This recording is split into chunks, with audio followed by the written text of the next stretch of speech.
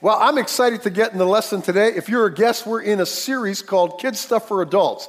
Just so you know what that is we're revisiting many of the Bible stories that we teach our children in Sunday school, we call here Discovery classes, and junior church, we call Adventure Zone here. But oftentimes, we as adults never go back and study those Bible characters and those stories again. So what we're doing is we're going back, studying the Bible stories and characters that we teach our children, but we're learning about them from an adult perspective with adult applications.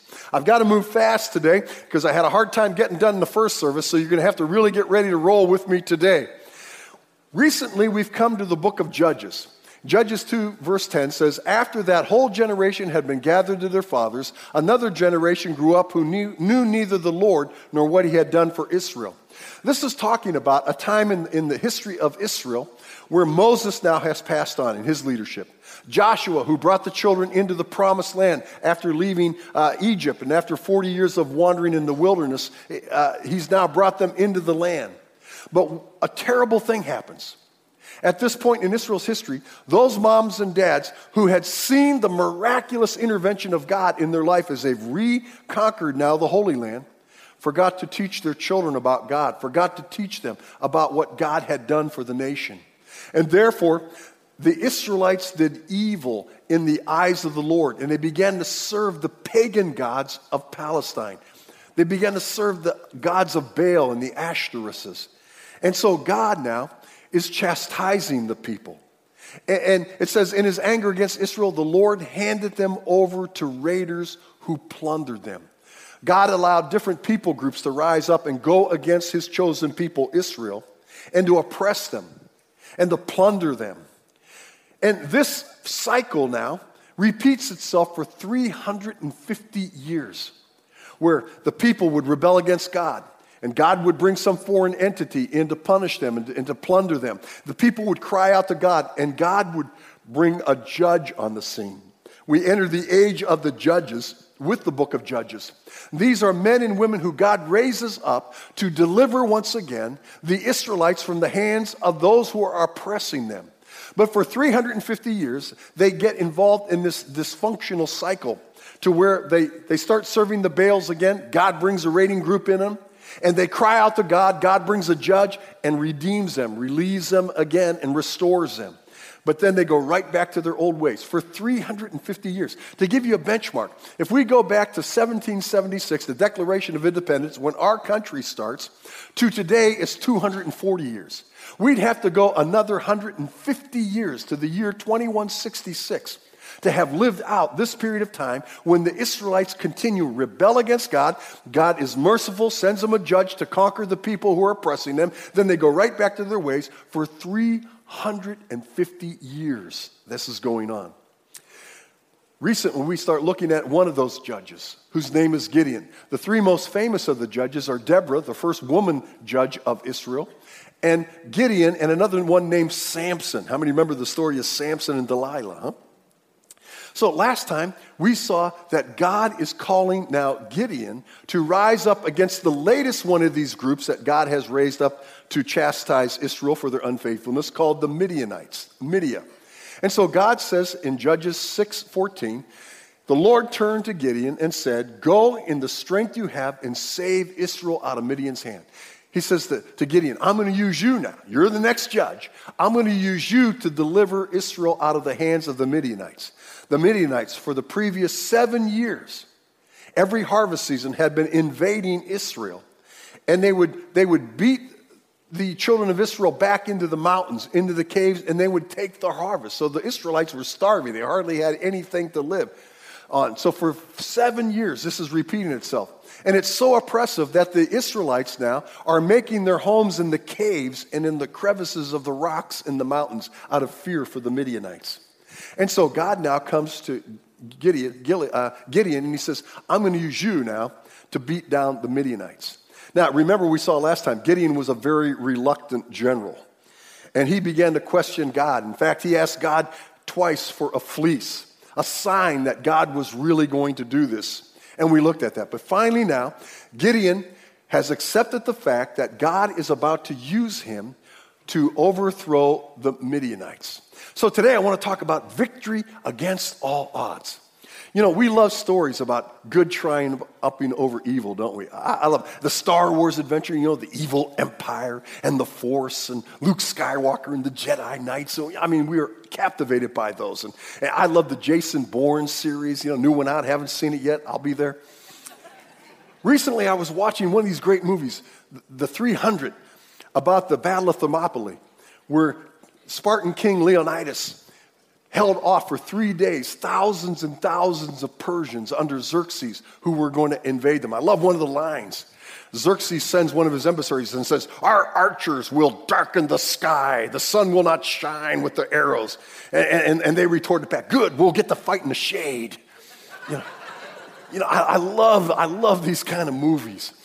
You know, and this, even though ultimately after 3 days, King Leonidas and his army was betrayed by one of their own countrymen who showed the Persians a mountain pass to get to the back of them, and they were outflanked. Even though they ultimately were defeated, every man was killed. They're really looked at in folklore as the victors because of their stand. Well, today we're going to look at a similar battle, only it's not Leonidas and his 300s, it's Gideon and his 300 as we look at victory against all odds. Great story. You ready to go? Yes. Judges chapter 7, verse 1. Early in the morning, Jerubbaal, that is Gideon, and all his men camped at the spring of Harod. The camp of the Midian was north of them in the valley near the hill of Moreh. Now, the scene is this, that Gideon puts a call out for soldiers to rise up. And so the soldiers gather and they make camp just south of where the Midianites are. Now, the Midianites, we learn later in Scripture, number about 135,000. So they're set up to go. And in Judges 7, verse 2, the Lord said to Gideon, "Gideon, you have too many men for me to deliver Midian into your hands. You got too many soldiers. We got to trim this down." Now, I want you to understand what he's talking about. 32,000 soldiers respond to Gideon's call. They're up against 135,000 Midianites. That's odds of 4.2 to 1. There's 4.2 Midian soldiers for every Israeli soldier. And God says, "You know what? You've got too many soldiers, Gideon. We got to get rid of some of these soldiers." Can you imagine what Gideon must have been thinking? God, the odds are already really stacked against us. God says, "You got too many." So God says this, "In order that Israel may not boast against me, that her own strength has saved her." See, God's got a reason for doing this, because he knows these Israelites and how rebellious they are in their hearts. And he's saying, if I allow 32,000 to go against 135,000 and give them victory, they're going to come back and say, "We are mighty warriors. We were outnumbered 4 to 1 and we beat them back." So God says, so they can't do that. I'm going to thin the ranks down. So he said, "Announce now to the people, anyone who trembles with fear may turn back and leave Mount Gilead." So 22,000 men left. God said, "Any of you who are afraid," you announce them, "any of you are afraid." Think about it. The odds, 32,000 against 135,000. 22,000 said, "Thank you very much, I'm out of here. I think I'll pass this famous battle." So now they're down to 1,000 against 135,000. Now we're at odds of 100 to 35 to 1. 135 Midianite soldiers to every Israeli soldier. Wow, that's staggering odds, right? But look what God says next, Judges 7:4. But the Lord said to Gideon, "There's still too many men. You still got too many soldiers here." Gideon's got to be going, "What? We're outnumbered 1 to 135. He says, "Take them down to the water, and I'll sift them there for you."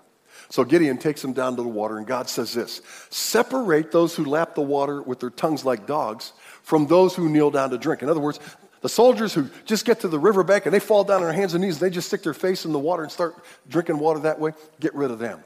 The ones who come and they kneel down and they begin to bring the water up to their mouths, those are the ones you're going to keep. Now, a lot of Bible scholars have created strategies of why that done, but really, what it appears is God just uses this way to sift the men down to 300, because only 300 of them actually kneeled down and brought water to their mouth. So he says, send the rest of them away. God says with the 300, That lap I will save you and give the Midians into your hand. Let the other ones go back to the place. Let the other ones go back to the camp. So Gideon sends them all back. Now, we're at 300 to 135,000. That's 1 to 450. One Israeli soldier's got to take care of 450 Midian soldiers. I'd say those odds are pretty dire, wouldn't you? So God says, okay, I'm going to use these 300, and you're going to defeat that 135,000. So he says in Judges 7, beginning the second part of verse 8, now the camp of Midian lay below him in the valley. During that night, the Lord said to Gideon, get up, go down against the camp because I'm going to give it into your hands. He says, get up, get the army ready. It's time. We're going to go to battle now. And he sees Gideon going, huh? And so look what God says. If you're afraid to attack, go down to the camp with your servant Purah and listen to what they're saying. Afterwards, you'll be encouraged to attack. He says, get ready to go. The camp's yours. I'm giving it to you right now. And Gideon's still. I mean, wouldn't you? 300 against 135,000? He's going, God sees the fear in him. He says, all right, if you're afraid, you go down to the camp with your servant Purah and listen to what they're talking about down there. So that's what he does. He gets his servant Purah because he is afraid. And I don't think anybody here condemns him for that, right? So he goes down there. And on the way down there, they're sneaking up on the camp. And Judges says that the Midianites are as thick as locusts. And they say they have so many camels that they're like the sands on the seashore. You couldn't even count them. They're looking at it. Can't you imagine as they're sneaking up in this camp and they're seeing all these people and all these camels, all this weaponry. They're like, is God crazy? 300 of us? So he sneaks up to the camp and look what happens. Judges 7:13. Gideon arrived just as a man was telling a friend his dream. So you got two Midianite soldiers and one's telling him, I had this dream. He said, a round loaf of barley bread came tumbling into the Midian camp. It struck the tent with such force that the tent overturned and collapsed. In other words, I saw this loaf of bread. Remember back in that day, they didn't have rectangular loaves of bread like we had. They had round, like cakes of bread. They would pound down. So I saw this bread, this barley bread, come rolling down the hill, rolled into our camp, and completely destroyed one of our tents. Now, the guy he tells the dream to says this, Judges 7:14. This can be nothing other than the sword of Gideon, son of Joash, the Israelite. God's given the Midianites and the whole camp into his hand. He says, that dream, here's what that dream means, is that God, Jehovah, God of the Israelites, is going to overthrow us. Our gods have given us over to the Israelites. They're going to destroy us. And so Gideon's, Judges 7:15, when he heard the dream and its interpretation, he worshiped God. He returned to the camp of Israel and called out, get up! The Lord has given the Midianite camp into your hands. Now he's excited. He says, let's go right now. It's time to take on the Midianites. He's excited now because he knows God has put fear in the hearts of the Midianite soldiers. So he gets up and he divides all the men, the 300, into 3 groups of 100 each. And he gives them all trumpets. And he gives them jars. And he gives them torches. And he tells them to light the torches and put them inside the jar so the light isn't visible to the enemy. And then they go on down. He says, watch me. He told them, follow my lead. He said, when I get to the edge of the camp, you do exactly what I do. When you hear me break my jar and blow my horn, then you break your jar and you blow your horn and you cry out for the Lord and for Gideon. Remember what the dream was? He said, it's the hand of the Lord, the sword of Gideon. So he says, you say for the Lord and for Gideon. So Gideon and 300 men with them reached the edge of the camp at the beginning of the middle watch, just after they had changed guard. God is so amazing. God doesn't miss a detail. If you've ever served in the armed forces, you know that middle watch, that early morning watch around 3 o'clock in the morning. I mean, when that watch is changed, when the change of the guard happens, the guard going off that's just served on watch is dead dog tired. I mean, they go back to their rack and immediately become comatose. They fall right asleep, into a deep sleep. The soldiers coming on duty, they're still kind of rubbing the sleep out of their eyes, and they're trying to orient themselves to the darkness, and it's a confusing time. And if something happens, sometimes they're not certain about who's in charge and who they should report it to. It's a very volatile time. And so God says, right now, in this time where they're volatile, in this time when the new guard is sleepy and the old guard's asleep, that's when you're going to attack. So they go down, and they blew their trumpets and broke the jars that were in their hands. The three companies blew the trumpets and smashed the jars, grasping the torches in their left hand and holding in their right hands the trumpets they were to blow. They shouted, "A sword for the Lord and for Gideon." They're blowing trumpets, and they smashed the jars. "A sword for the Lord and Gideon." All of a sudden, there's 300 lights around, surrounding the Midianite camp. And to the Midianites, every one of those torches represent a battalion of Israeli soldiers, not just a soldier. They think it's an entire battalion. And so, while each man held his position, Judges 7:21, around the camp, the Midianites ran, crying out as they fled. When the 300 trumpets sounded, and the Lord caused the men throughout the camp to turn on each other with their swords. So what happens is the Israelites are here, and they're shouting, "A sword for the Lord," and they've got this trumpet, and a sword for the, and the Midianites wake up, and they're still kind of, the ones who were sleeping, they're still sleeping. The new ones on guard's going, "What's going on? What's going on?" All the other guys, they're still sleeping because they're so tired. And all of a sudden, they think that they're overrun by 300 battalions of Israeli soldiers. And what happens? In the fog of battle, in the confusion of the middle watch, they start killing each other. Can you imagine these Israeli soldiers just sitting there holding these torches and blowing these trumpets, going, watching these guys kill each other? They don't even have to draw a sword. They don't even have to pull a knife. They're just standing there going, "Wow, look at that."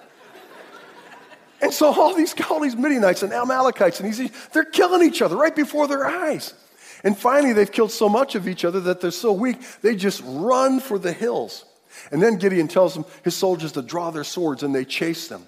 And he calls some of those reserve soldiers who had already left to join the pursuit. And ultimately, they destroy the Midianites. They destroy the Amalekites. And that group of people isn't raiding Israel anymore. They've achieved victory against all odds.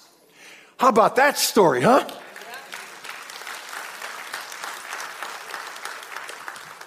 But so what?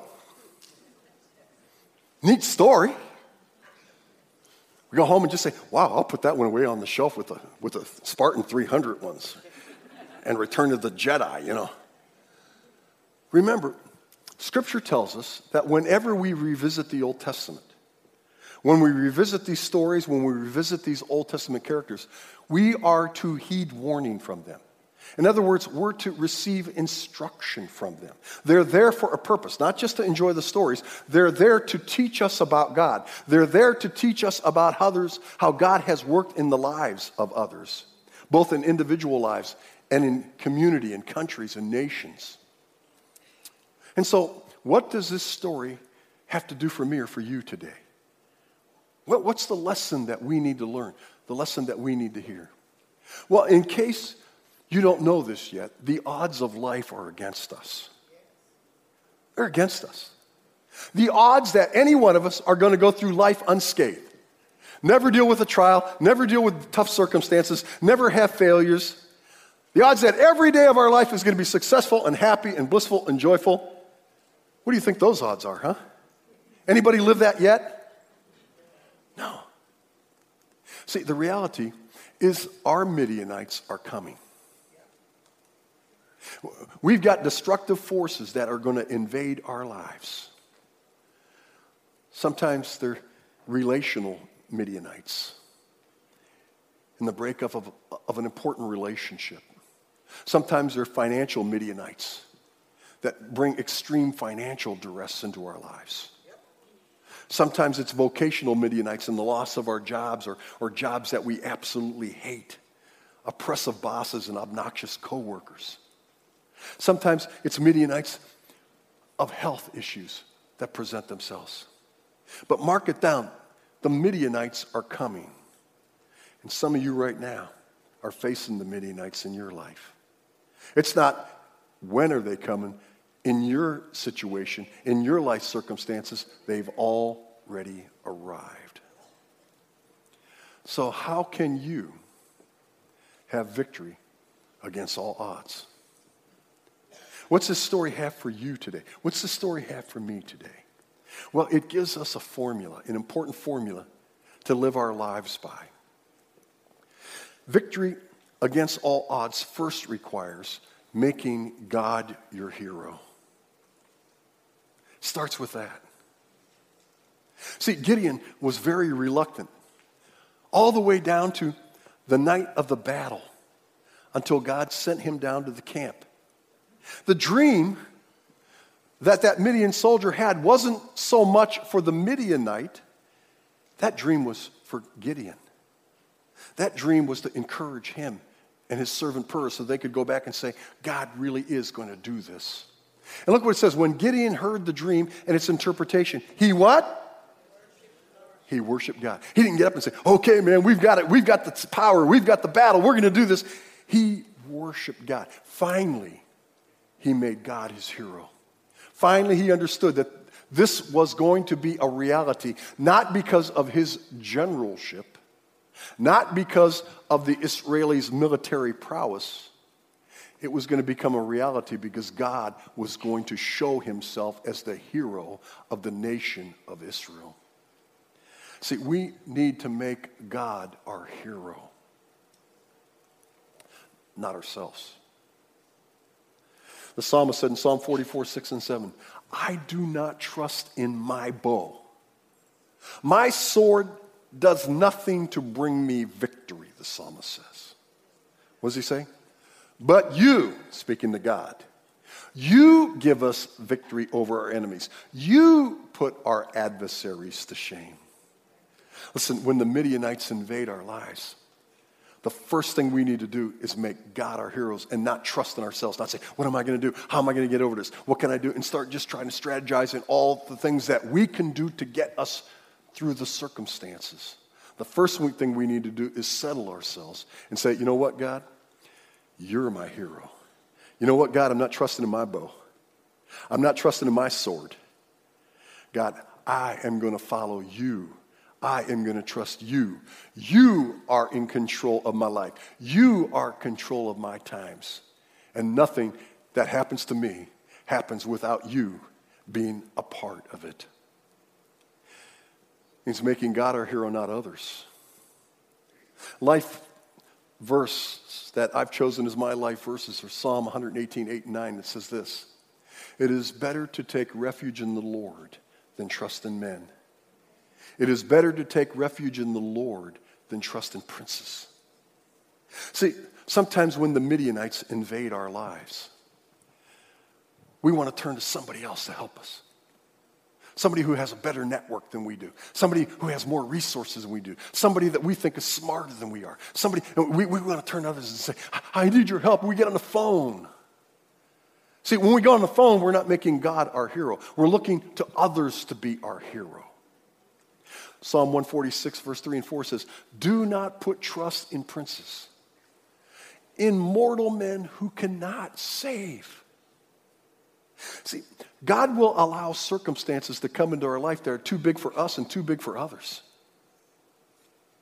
And says, even those people who have the greatest social network, and you think, I could go to them and they can get me a job. And there's nothing wrong with networking to find a job. But when we're putting our confidence in the network rather than making God our hero, we're already in a troubling place. Look what it says, when their spirit departs, they return to the ground. And that very day, their plans come to nothing. In other words, they say, even those people that we admire, even those people that we think are so powerful and can redeem us and help us, they're no different than we are. When we die, we're going to the ground, and everything we've done is past history. When they die, they're going to the ground, and everything they've done is past history. They don't have the ability to save us. Only God has that ability. Psalm 91, verses 9 and 10 says, if you make the Most High your dwelling, even the Lord, who is my refuge, then no harm will befall you, no disaster will come near your tent. Now, he's not saying trouble won't come. Not saying the Midianites won't invade. What he's saying is that God will not allow you to be destroyed. He won't allow it to happen because you have made him the Most High your hero. So it all starts with making God your hero. Let me ask you this morning, who's your hero this morning? Is it you? Is your hero someone else? Listen, if you're under Midianite invasion, if you're under Midianite oppression, make God your hero. Decide right now, I'm going to trust God. Second step is embracing absolute obedience. The odds were 300 to 135,000, 450 to 1. And God tells them, here's how you're going to beat them. You're going to go surround the camp with trumpets and torches. I mean, that's ludicrous. There is no military tactician, no matter how great he or she has ever been, who's ever going to devise that plan. But because they were absolutely obedient to God, they didn't lose a soldier. They stood on the outside watching these guys killing each other, just going, what do you know about that? See, Jesus said in John 14:15, he said, if you love me, you will obey what I command. See, it starts there. Because if we haven't made God our hero, we're not going to obey him. But if we're obeying him, we've already made him our hero. Jesus said in Matthew 6:33, but seek first his kingdom, God's kingdom, and his righteousness, God's righteousness, and all this other stuff that you need in life, he'll provide for you. So he's saying, will you obey that? Will you not make God a compartment of your life, but will you invite him to control every compartment of your life? Will you seek first his kingdom? Will you seek first his righteousness instead of spending all your time, all your resources, all your energy in trying to accumulate stuff that's going to stay here when you pass on? He says, listen, make God your hero. And one of the evidences that you have is that you are seeking him. You are not making him a check mark on your weekly calendar. You are making him the Lord of your life. Matthew 5:38. Jesus tells us to obey something that just doesn't make sense. He says, you have heard said eye for eye, tooth for tooth, but I tell you, do not resist an evil person. If someone strikes you on the right cheek, turn the left one to him. Let him hit that one too. What? That defies cultural expectations and cultural responses. We want to get even, don't we? You get me, I'm going to get you. You knock me down, I'm going to bury you. Jesus said, that's not how I want you to work. He goes on to say in Matthew 5:43, he says, you have heard that it said, love your enemies, and love your neighbors and hate your enemy. But I tell you, love your enemy and pray for those that persecute you. See, why does he do that? Because so many of the Midianites that invade our life are going to come in the form of abusive, obnoxious, outside people. And if we respond the way our nature wants us to respond, as we respond the way culture tells us to respond, then God's not our hero. God's not in a place to do what only God can do. We haven't allowed God to be able to manifest his omnipotence. Luke 6:38, Jesus says, give and it will be given to you. He says, a good measure, pressed down, shaken together, running over, will be poured into your lap. For with the measure you use, it will be measured to you. What is Jesus saying? Jesus saying that we, the people of God, the children of Jesus Christ, our lives are to be characterized by giving, not trying to get everything that we can possibly get. Now, he's got a balance there. He's got a deal. He says, here's how it works. You give, you obey me and give, and it'll be given to you. Said a good measure. He says this, for with the measure you use, I'll measure to you. In other words, I am going to give to you as I see you being obedient to giving to the things that I challenge you to give to. Why? Because God wants to bless others through us. He wants to make us a blessing to other people. And if we're just consumed with getting and getting and taking, then we're going to miss opportunities to be blessings to other people. And when we're blessings to other people, God receives the glory. Involves embracing absolute obedience. Now, why is that so important? Because victory against all odds also requires taking God-directed risks. And if we haven't obeyed God at the foundational level, if we're still resisting obedience to the things that He's already revealed, when God brings some unusual, crazy-sounding strategy, solution into our lives that really is going to require us taking a risk, we're never going to do it. Isaiah 55, 8, 9. Isaiah, the Old Testament prophet, speaking the thoughts of God and the words of God, says this: "My thoughts are not your thoughts, neither are your ways my ways, declares the Lord. As the heavens are higher than the earth, so are my ways higher than your ways, and my thoughts than your thoughts." In other words, God's saying this: listen, when the Midianites invade your life, I'm going to lead you to do things that just don't make sense. I'm going to lead things that you're going to say, what? What? Because God doesn't think like we think. His ways are so radically different than our ways. And He will challenge us to take God-directed risks that can only bring the glory back to Him. What did He say to Gideon when he had 32,000 soldiers? You got too many soldiers, because if I give you the victory with 32,000 soldiers, they're going to boast that they did it in their strength. And God will say the same thing to me. He'll say, Pete, if I let you do it your way, then you're going to take the credit for it. But I'm going to put you in a circumstance, and I'm going to give you a solution to that circumstance that's going to sound ridiculous, that's going to sound ludicrous, that's going to sound crazy. But when you do it and that works, the only person you're going to be willing to give glory to is me. Proverbs 3, 5, and 6, it says, "Trust in the Lord with all your heart, and do not lean to your own understanding." See, we want to go against the Midianites with our own strength, with our own strategies, with our own plans. God says, you're going to get killed. You can't do it. You got to do it my way. Don't lean to your own understanding. And some of you who are under attack right now, some of you who the Midianites have invaded your life, this is what you've been doing. You've been trying to figure your way out of this thing.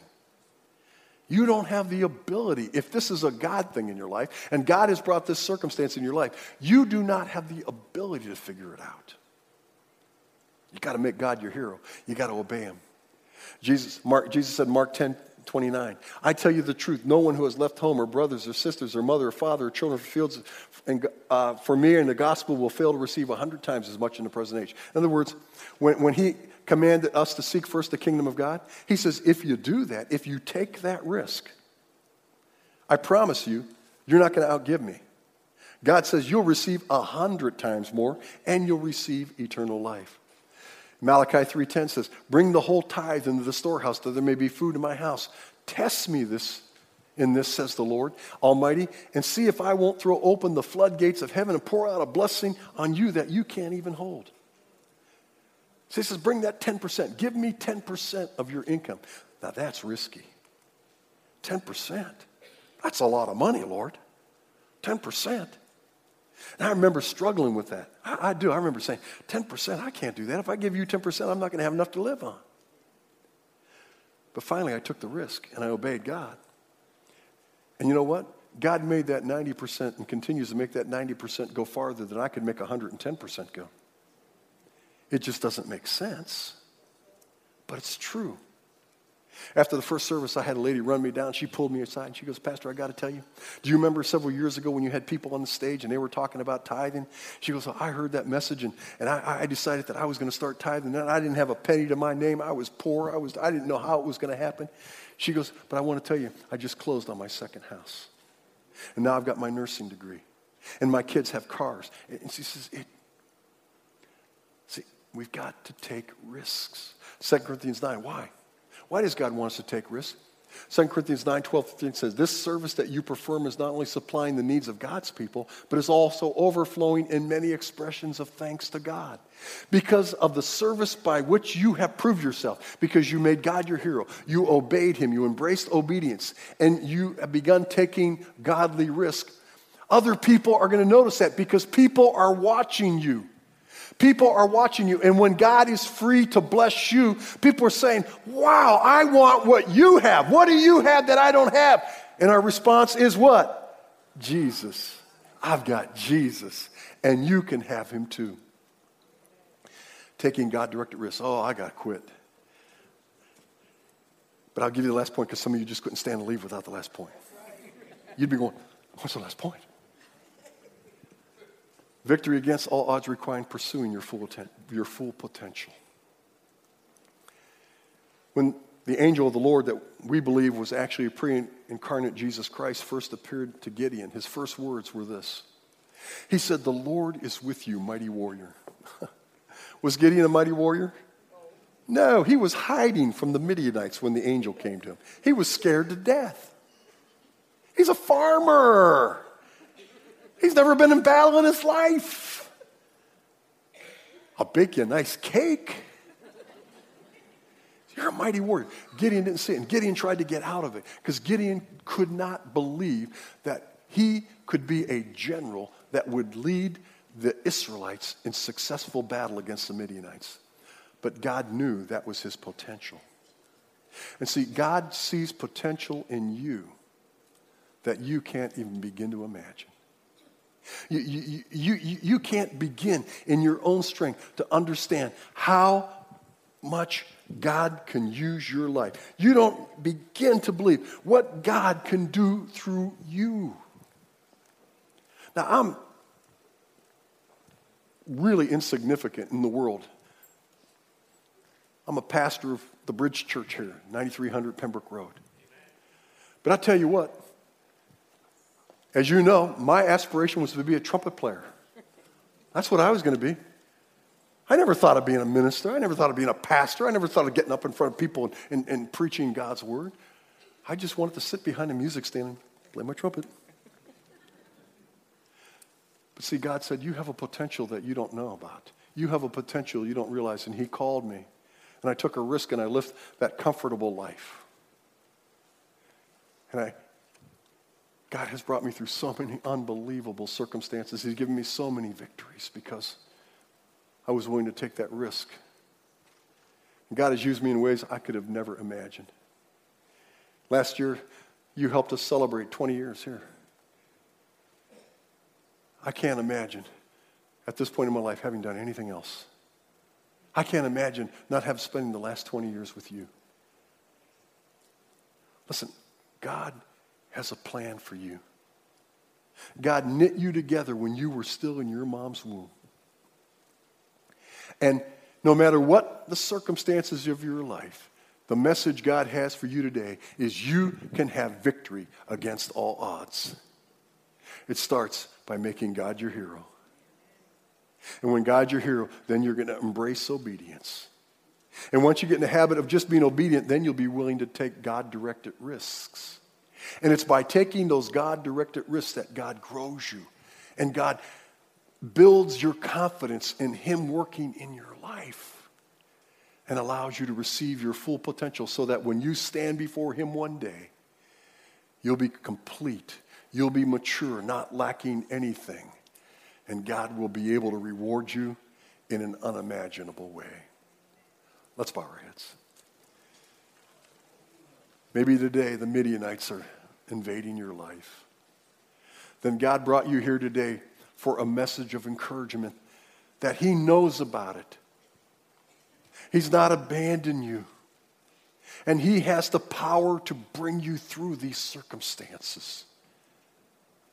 And so today, right now, right where you are, praying to God, you speaking one-on-one, just him. Don't worry about who's sitting next to you. Don't worry about what your spouse is processing or your friend. Right now, you just make God your hero and say, God, I am not trusting in my bow. I'm not trusting in my sword. I'm not trusting in anybody else. You are my hero, God. I'm going to follow you. And I'm going to start obeying what you've already told me to do and what you've been telling me to do. And God, when you ask me to take a risk, I'm going to do it because you are my hero and because I want to realize my full potential in you. God, may that prayer be true in the heart and the life of every man and woman here today, beginning with me. God, we all need to put you in a higher place in our lives, every one of us, because you really are the hero of our story. And at the end, when we leave this life and we're ushered into eternity, it's not going to be anything that we've done. It's not going to be anything that anybody else has done. It's going to be what you've done through us that will count for eternity. And so right now we give you the glory for that, God. And we ask you to be our hero. We'll give you the glory. In the name of Jesus Christ we pray. Amen.